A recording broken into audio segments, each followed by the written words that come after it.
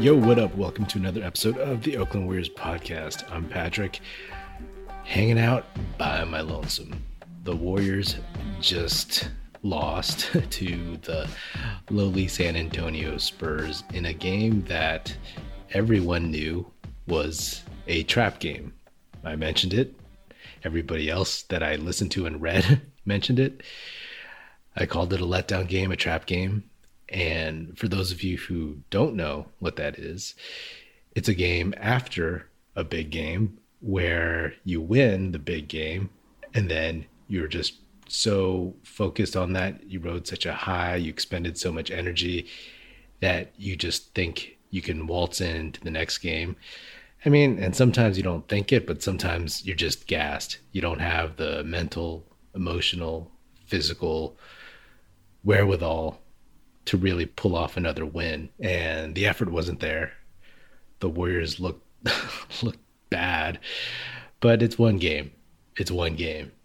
And I'm like, is it worth recording a podcast episode for this? Is anyone even going to want to listen to an episode about a trap game? I don't know. If you're listening, appreciate you. But I'll make this short. The Spurs are the perfect team to have a letdown game against. It's a perfect storm, right? Greg Popovich, excellent, legendary coach, one of the greatest of all time. And they're playing a Spurs team that has some youth, but also has a lot of veterans. They know they can win. They could just put in a workmanlike effort and they'd have a chance. And then also the Warriors were coming off of that back-to-back after playing the Suns. And yeah, it was just gross. Steph couldn't hit anything. And once that happens, the rest of the team followed. Yes, the Warriors were still missing, obviously, Klay Thompson and James Wiseman, but they're also still missing Andre Iguodala. And they sat Otto Porter Jr., who in general has been critical to their success, bring in three-point shooting and defense off the bench. I mean, it's not even really worth going over the stat lines for this kind of game. Just know that it was a meh effort all the way around. And the Warriors, even during their dynasty heyday, they would have the tendency to have these kinds of games. And it is what it is. It's not the first time. It won't be the last. They're not the first team to do it, and they won't be the last team to do it. But it does kind of suck because they all knew. Steve Kerr talked about this being a trap game. Steph knew it was a trap game, and they still couldn't get it done. I get it. Things happen, but that's just a shame. They almost brought it back, right? But they let the rope slip, and that is due to the Spurs coaching and some of their veteran guys. They can execute. They were like, okay, I'm not freaked out about blowing a 18-point lead. It's not inevitable that this Warriors team is going to win. So they just did what they had to.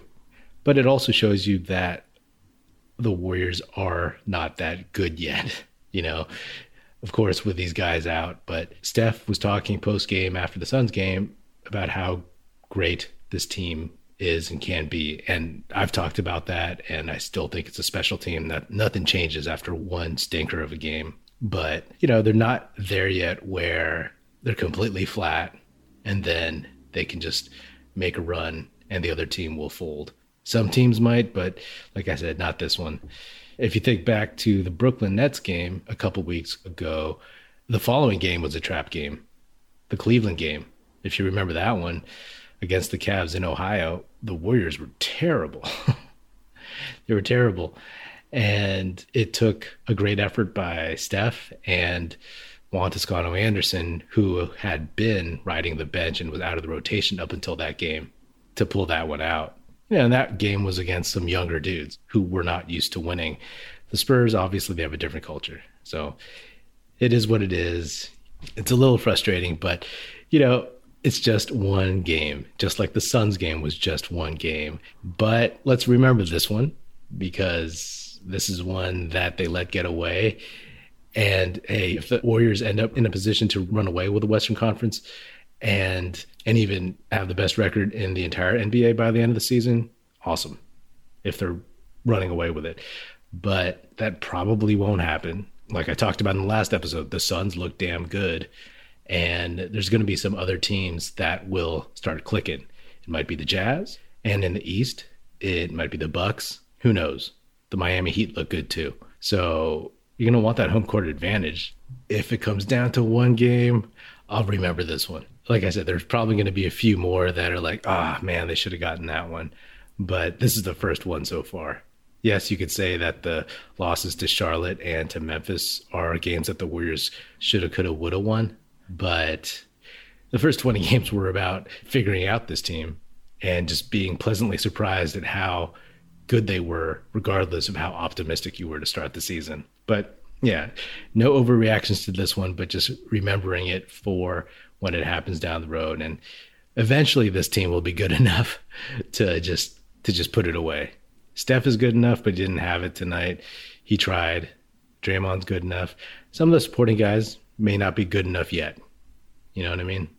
Juan Toscano Anderson, Damian Lee, Jordan Poole, Andrew Wiggins. They might not be able just to turn it on the way that they might be able to eventually, but just not yet. This team is learning how to be a championship caliber team. And that's talked about by some of the vets, right? Taking what they know and making sure that culture spreads out to the rest of the guys. And I talk about that too, that you want that championship DNA to inhabit the rest of the Warriors who haven't been there yet. Football fans, I'm sure we all love an action-packed, high-scoring NFL game, but with the latest no-brainer from DraftKings Sportsbook, an official sports betting partner of the NFL, you'll be a winner once a single point scored. Download the DraftKings Sportsbook app now, use promo code TBPN, bet $1 on any team to score, and win $100 in free bets. If they score, you score with promo code TBPN this week at DraftKings Sportsbook, an official sports betting partner of the NFL. Must be 21 or older, New Jersey, Indiana, or Pennsylvania only. New customers only. Minimum $5 deposit and $1 wager required. One per customer. Restrictions apply. See DraftKings.com/sportsbook for details. Gambling problem? Call 1-800-GAMBLER. The other bummer besides just losing this game to me was the fact that we didn't get to see Jonathan Kuminga or Moses Moody out there. They were both playing in Santa Cruz again, and Kuminga had some great highlights. You should look those up. That dude is just beasting all over the place. And it kind of sucked because, hey, if this team's going to give like a trash effort, then you might as well have played the rookies, right?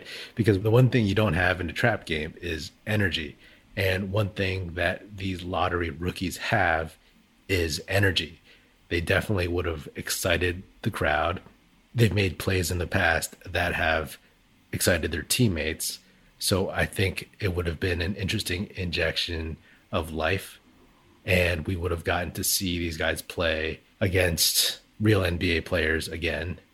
But they're getting seasoning in Santa Cruz, and that's fine. It's just too bad because, hey, if you're going to toss a game out the window, you could have given these dudes like 25 minutes each. That's all hindsight, I suppose, but it would have been way more fun for me and all the other Warriors fans out there to watch than everybody else kind of just floating through, especially since Kuminga and Moody didn't play in the Suns game. They weren't even in the arena because they were playing in Santa Cruz. So they would have brought a totally different vibe to the evening.